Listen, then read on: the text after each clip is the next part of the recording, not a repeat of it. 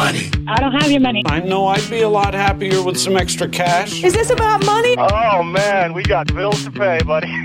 Obviously, this is all about money. I gotta talk to you about money.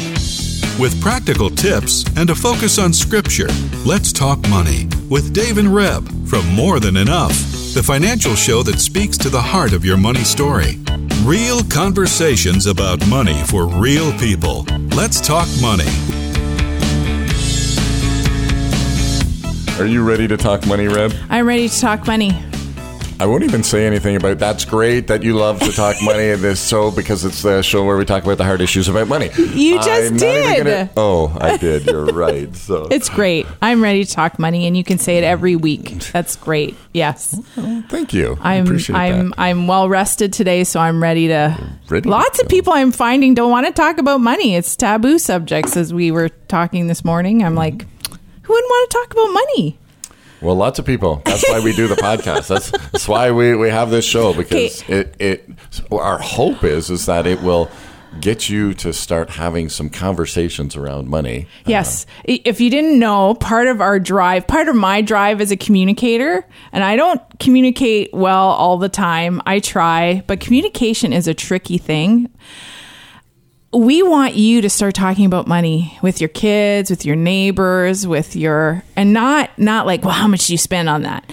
Just, saying, how are you guys doing? Has COVID been hard on you financially? Like, it's a personal thing and it's a hard discussion to have. But as you build relationship with people, you can gently ask some of those questions to, if you really care. I mean, I guess if you're asking to find out what the Joneses are making so you can compare yourself to them, that's not so good. I suppose your heart has to be right when you communicate about money, but no. You don't think so? No, I just think that sometimes the first step is kind of like riding a bike. You just get on and you start doing the thing. You're going to fall down, in a sense. I know.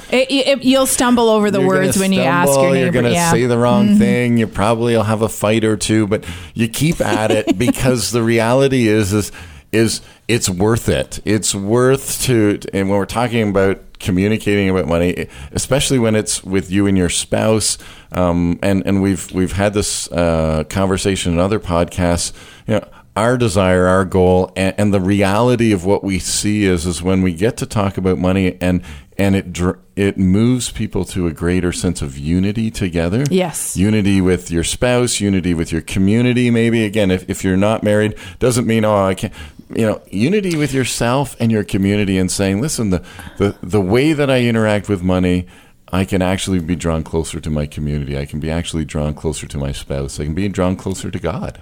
Yeah, I mean, and we're not even talking about this today, but somehow we're on this track because that's part of our desire is to see the community engaging in money, not with judgment, but in genuine conversation. So I'm going to give you guys a suggestion, and then we're actually going to get into what we're talking about today, which actually is a part of what I guess it'll be. I'm thinking of my cousin. Long ago, she went to Brazil. She was a missionary. To learn the language, she'd go to 5 or 6 or 10 places, and she'd say something in Spanish or Spanish? No, yeah. Portuguese.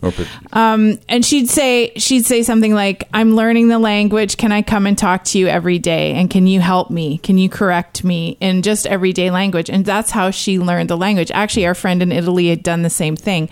And you could say to your neighbor, okay, I'm listening to this podcast and they're encouraging us to talk about money. So I want to learn how to talk about money. So I'm going to ask you a question. Would you be willing to talk to me about money like once a week or so, and then you ask a question like, do you think groceries are getting really expensive? What do you think about that? Or are you worried about money or, just something that you're curious about. And I know it sounds silly, but you can choose some friends or neighbors or family to say, can we learn how to talk about money so it doesn't become isn't this subject that's taboo in our world? Mm-hmm. Yeah. Anyway, that's my idea, but that's not what we're talking about today. And you haven't even told us who's sponsoring the show. You're right. I haven't told us. And these people talk about money all the time. They're, and I was just going to say, in light of that little challenge from Reb, you want to talk to people that maybe have a little bit of openness on money. Maybe there's somebody that you've seen has done money well, and you kind of pick that person. our good friends at CrossPoint Financial, Brent Vandermeer and his team, are some of those people. They talk about money all the time. They'll give you the straight goods around money. And I can say that because I know Brent, I know his team, and I know that their desire is to see you manage the money that you do have well in light of this current environment. So looking for a little help from CrossPoint, crosspointfinancial.ca, info@crosspointfinancial.ca is their contact. They're here in Ottawa, but I'm sure if you're not in that part of the country, they certainly will be able to help you out one way or another. So there you go. Okay, so I got the idea for today's show from an Unleashed session. Now, not all of you know what Unleashed is, but Unleashed is a set of workshops we do with some of our coaching clients, and it's a 12-month, 13-month experience, once a month in a small group on Zoom. We meet and we do workshops. We talk about our money stories, purpose, commitment. We talk about our appetites and longings, what kind of worldview is out there and influencing our purchasing power. We talk about greed, envy, coveting, comparing. We talk about stewardship and giving and generosity. So I actually, the last stewardship session I did just a month or two ago with one of the groups, I was going through the scripture and I thought this would be a great thing to read to Dave and then quiz him on the air and to talk about what a faithful steward looks like. And then I'm going to have give a quick, if we have time, we're going to talk about an example of a really poor steward from a character in The Lord of the Rings. Because you guys know, if you listen to me, I like, good coffee, a good book, and Lord of the Rings as well. We'll put those in the top good three. Story. Maybe we'll just put that. So Lord of the Rings is a good story. So I use this character from the Lord of the Rings when we teach about stewardship. And the last time we talked about this in the workshop, I'm like, oh my goodness, there are so many aha moments for some of us based on his poor stewardship example. So I'm hoping we'll get to that. So I'm going to read this from the Message. Okay, I want to put a disclaimer here. So this is let's test Dave with Reb show where I have no idea. He has no idea what Reb is going to ask me because he doesn't know how I've changed this workshop, so he hasn't been in it. So he knows lots about stewardship, but based on this scripture, what does it say a faithful steward is? And he has to listen really carefully, and then I'll hand him the scripture. So if he forgets, I might give him some prompts. Okay, so I'm reading from the Message because the Message, when you read scripture and you're used to hearing it NIV, whatever your favorite is, but then you hear it in a different interpretation or translation, it makes you stand up and think, oh, is that really what the Word of God says? Or, oh, I've never thought about it like that. So listen up. This is from Luke 12, 35 to 48. And if you're listening to this and you have a pen and paper or your journal or listen, see what jumps out at you. So sometimes I ask the Spirit of God, Spirit, speak to me. What do you want me to learn out of what I'm reading today? And something will jump out. So I imagine that's going to happen for David when I read it. But keep your shirts on. Luke 12, 35 to 48. Keep your shirts on. Keep the lights on. Be like house servants waiting for their master to come back from his honeymoon, awake and ready to open the door when he arrives and knocks. Lucky the servants whom the master finds on watch. He'll put on an apron, sit them at the table, and serve them a meal, sharing his wedding feast with them. It doesn't matter what time of the night he arrives. They're awake and so blessed. You know that if the house owner had known what night the burglar was coming, he wouldn't have stayed out late and left the place unlocked. So don't you be slovenly and careless. Just when you don't expect him, the Son of Man will show up. Peter said to Jesus, Master, are you telling this story just for us or is it for everybody? The master said, let me ask you, who is the dependable manager, full of common sense, that the master puts in charge of his staff to feed them well and on time? He is a blessed man if the master shows up, when he shows up, he's doing his job. But if this man says to himself, the master is certainly taking his time, he begins mistreating the servants and maids, throws parties for his friends, gets drunk, and then the master will walk in when he least expects it, give him the thrashing of his life, and put him back in the kitchen peeling potatoes. The servant who knows what his master wants and ignores it or insolently does whatever he pleases will be thoroughly thrashed. But if he does a poor job through ignorance, he'll get off with a slap on the hand. Great gifts mean great responsibilities. Greater gifts, greater responsibilities. So, my question, do you have, from this scripture reading, from what Jesus said, what are some qualities of a faithful steward? Well, I like the title right off the get-go, watchfulness, right? I think if I can back up and maybe just put some context around the word steward. Yes, because that's a good idea. The reality is it's not really a word that we do or understand very well here in our North American culture, simply because we actually don't, we're all building our own kingdom. Right. Mm-hmm. So in this culture, it is about Dave's kingdom. It's about Reb's kingdom. It's about whoever's kingdom. And so you're building your own kingdom and you're the master of your own kingdom. And what Jesus is saying and what the model within Scripture is that, you know what, we're really to be about stewarding God's kingdom. And again, we just have to go back to Genesis and hear the words of God to Adam and Eve saying, listen, I've given you all the tools. I've given you all the equipment that you need to rule over and steward this earth.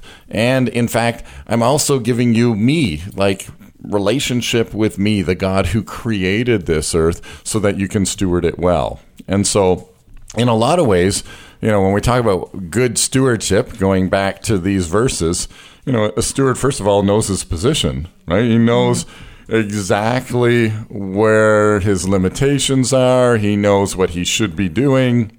Steward knows, in a lot of ways, what he's about day by day. He wakes up in the morning and he goes, all right, so these are the tasks, these are the things that are going to care for whether it's you want to say responsibilities that I've been given. Maybe you say, you know, you can use a metaphor, the vineyard that I've been taking, you know, the part of the world that is mine to care for, because again, sometimes as stewards, we start caring for other people's vineyards. We start caring for other people's stuff. Just a little side note there, right? So in a practical sense, we're looking at, you know, the family we've been given, the home we have, the jobs we have, relationships, all of that we are stewarding, but sometimes we poke our fingers in other people's.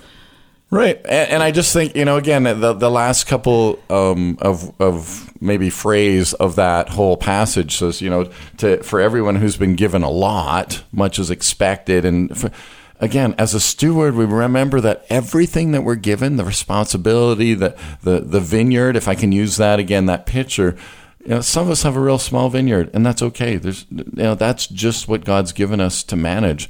Some of us have a much greater influence, a much greater vineyard that we're in. And so we have a greater responsibility to steward that. And guess what? There are different tools. They're different. Again, I like the idea of this vineyard you know, that if I have a really small vineyard, then I might be able to manage it with one servant, with one person helping me, right? If I have a very large vineyard, I have to think about it different because I can't do all the work. Okay, but so I just watched a video my sister posted it about Martha Stewart's Thornhill. I think it's Thornhill. It's not Thornhill.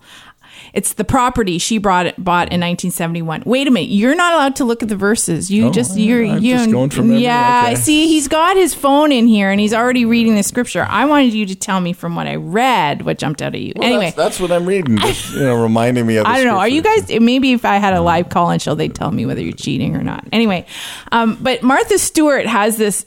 If you go on, she gives a 4-minute. You can Google it. A 4-minute. Description of how they took their property in 1971, I think. It was just one old farmhouse, and her husband started learning about how to redo everything. But if you look at her place, I'm thinking, no way did she do that by herself. Like, she is stewarding the land. it's gorgeous. It's amazing, the learning she's still doing. And it's a testimony of her tenacity, perseverance, and love of all things that grow. But there is no way that she did it without resources or without people, because Sure. Anyway, so she would in stewarding that property, like it was just like you were saying, do you hire someone to help you do it? Now, I'm saying that, did anything jump out at you about what a faithful steward? So you said a steward, or a woman steward, female or male, we're not just talking he, is watchful. That person knows her position, knows her limitations, knows what she's about. That she's not stewarding her own stuff, but someone else's. I think it's really important, and the thing that jumped out at me right at the beginning was simply that the master, or that the master had given responsibility. I don't know if you use the word master, but the master had given responsibility to that person, and so again, there's just recognizing two things. One is that it's not yours; it's the master's. As a steward, if we look at that definition, you are just simply caring for it, but you're caring for it like it's your own, because you want the master to come back, and there is an accounting that happens when the master comes back. And again, that's down near the end of the verses that you read, Reb, that say, okay, so the master comes back, and how is he going to find that steward? What is he doing? So there's this. But what's interesting about this story is that I just think are we so simple-minded that we think, well, we're getting away with it now. God's not returning. Is Jesus really coming back? All those questions that we might have, that it's just such a distant, it's this thing we read in scripture, and I think, but he's with us every day. He's in us. So why aren't we being as attentive in the care of what he's given us, as if he is here today with us, as if we are answering to him, because we are. And I don't mean it in a sense that he's your master. I mean, in this message, Peter calls him master, and we have a negative connotation about that. But we're saying, he's the boss. It's his. And I think, frankly, I've had a hard time over the years really grasping the fact that my house isn't mine, that my kids aren't mine. And I'm constantly trying to release, because I know what's true, that he holds all things in his hands. Psalm 24 says the earth is the Lord's and all that is within, and we talk about this in religious Christianity, and we say, yes, it's all God's. But when I look at how I live my life, is it actually a belief that's reflected in my actions and my care? Am I actually just throwing parties saying he's not coming back? Really, my actions are just saying, oh, well, who cares? I'll just live for myself. Or am I actually living for him? And these are questions I'm asking as I read this passage. So, I don't know. But in the context of the steward, and in the context of this passage, there are a couple of really cool things that are pointed at. One is that the master has an expectation, and the expectation actually leads to life. Everybody's cared for, everybody's working, everybody's kind of managing that in a sense, there's peace in the house. And then when you look at, okay, so then the steward, being the bad steward, what does he do? He abuses people. He has parties that are self-centered. I forget exactly what the context is, but he gets drunk and kind of looking at it like, okay, so now the household is in crisis, is in chaos, is in again. This is part of the heart of God is saying, listen, I actually want my household, if I'm giving you a piece of this world to steward, I actually want it to lead to life, to lead to peace, to reflect the character of God. And so the good steward knows his master and knows the expectation that his master would have. He knows what the household is going to look like, and he works towards that. Right? The good steward works towards that. The poor steward, on the flip side, Okay, wait. We don't want to, I'm going Okay, to, I know, poor steward. We're going to talk about the poor steward in the example because we have a few minutes left. And I want to talk about Denethor. Mm-hmm. And if you are a Lord of the Rings lover, great. If you aren't, I'll explain to you in a quick synopsis. The steward of Gondor is a steward that is an inherited position, kind of like a king, and the stewards were inherited one generation after the other. So Denethor was the 26th reigning ruling steward of Gondor. And he... now, Gondor, just to put context, Gondor is one of the main capitals of Middle Earth. Middle Earth, And they're waiting the king. But the king hasn't been around for a long time. And actually, they've gotten to a point where they're wondering whether the king's ever going to step back in, whether there's really an heir to that throne. So in the meantime, they're trying to do their job. Denethor has been described through the book noble, powerful. He was a lord. He was proud, tall, wise, far-sighted, valiant. He was a warrior. He was more kingly than some of his predecessors, and he proved to be a masterful lord and a great ruler. Now, Denethor comes from a long line of stewards. He was watching over Gondor in this kingdom. He guarded the land from evil. He was doing that, hopefully, until the king returned. They had waited a long time, but they never saw the king. They didn't see any hope that that a king from the line of Isildur would sit on there again. And through events that come when the evil starts encroaching on the land of Middle Earth, Denethor starts listening to other voices. He believes there's no hope. He begins to grow disturbed. He gets obsessed with the lies of the enemy. And he actually has this seeing stone, and he can look into it and he sees destruction. But this seeing stone is sourced really through the greatest evil in the land at the time. And he doesn't heed the wise counsel of those who walk in truth. And he refuses to lead his people in the fight. And in fact, he's grieving over the loss of one son and sends another into battle, it seems, hoping for his death. So if I look at the quality of this guy, he's not listening to the right voice, and he believes the lies.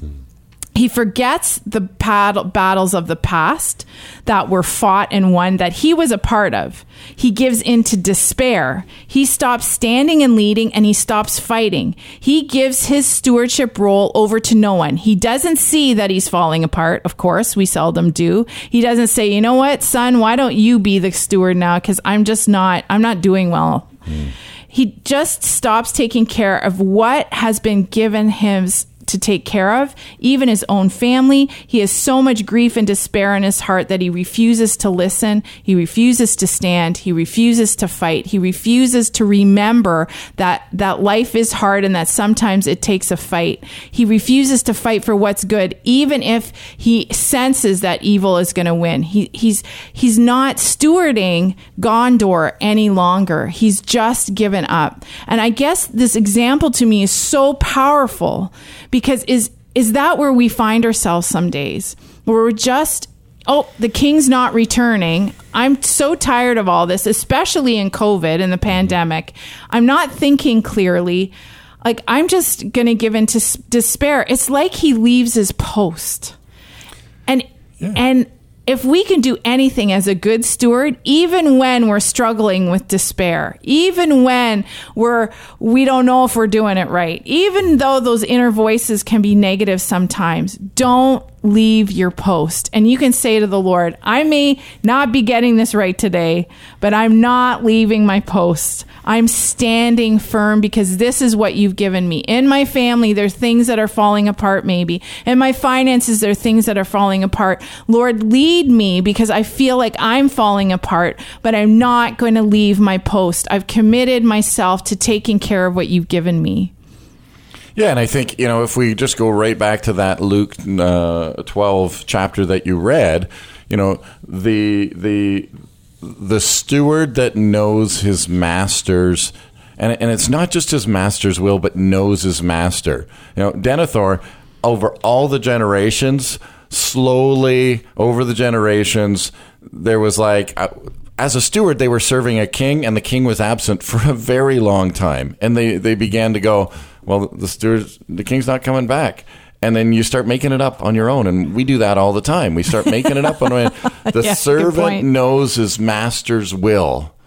And this is, okay, so if Because he knows the master. Because he knows the master. And so, again, Denethor loses sight of his true position as a steward to the kings of Gondor, and then loses hope. And he says, well, really, I don't know who I'm serving anymore, and is looking for a king. He's looking for someone else to serve. And that's so important that we know that's the key, that we know the one that we're representing. We know the owner. We know the one. And the great part is, for us, Denethor couldn't call up the king and talk to him. He didn't even know who he's waiting for. Now, Denethor could have went back into the annals of the history of Gondor and went, how did we serve those kings? He could go back. I mean, right. That's the part of him remembering. He could have. He didn't.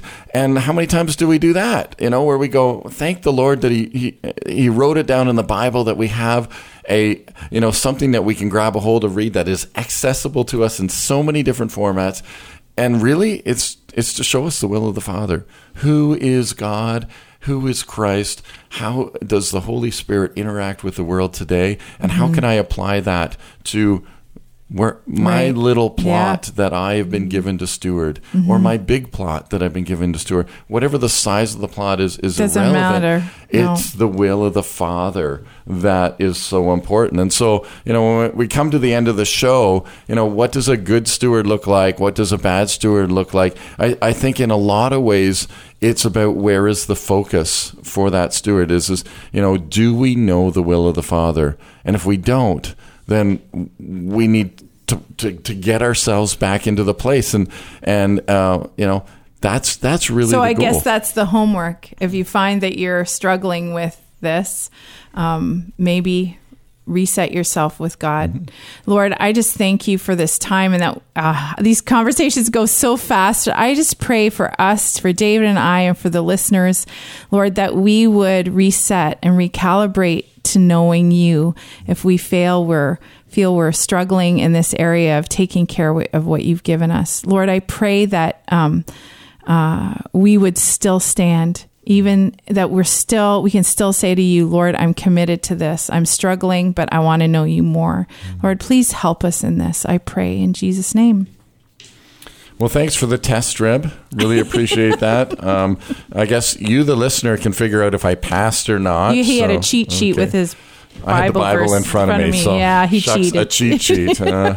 I don't know. I think this was, anyways, we won't go there. I want to thank you, the listener, for listening. And if you would like to find more podcasts, find them on your favorite podcasting platform. We're on Spotify, iTunes, TuneIn, YouTube, all those places in terms of the podcast. I want to thank Crosspoint Financial, Brent Vandermeer and his team for sponsoring the show.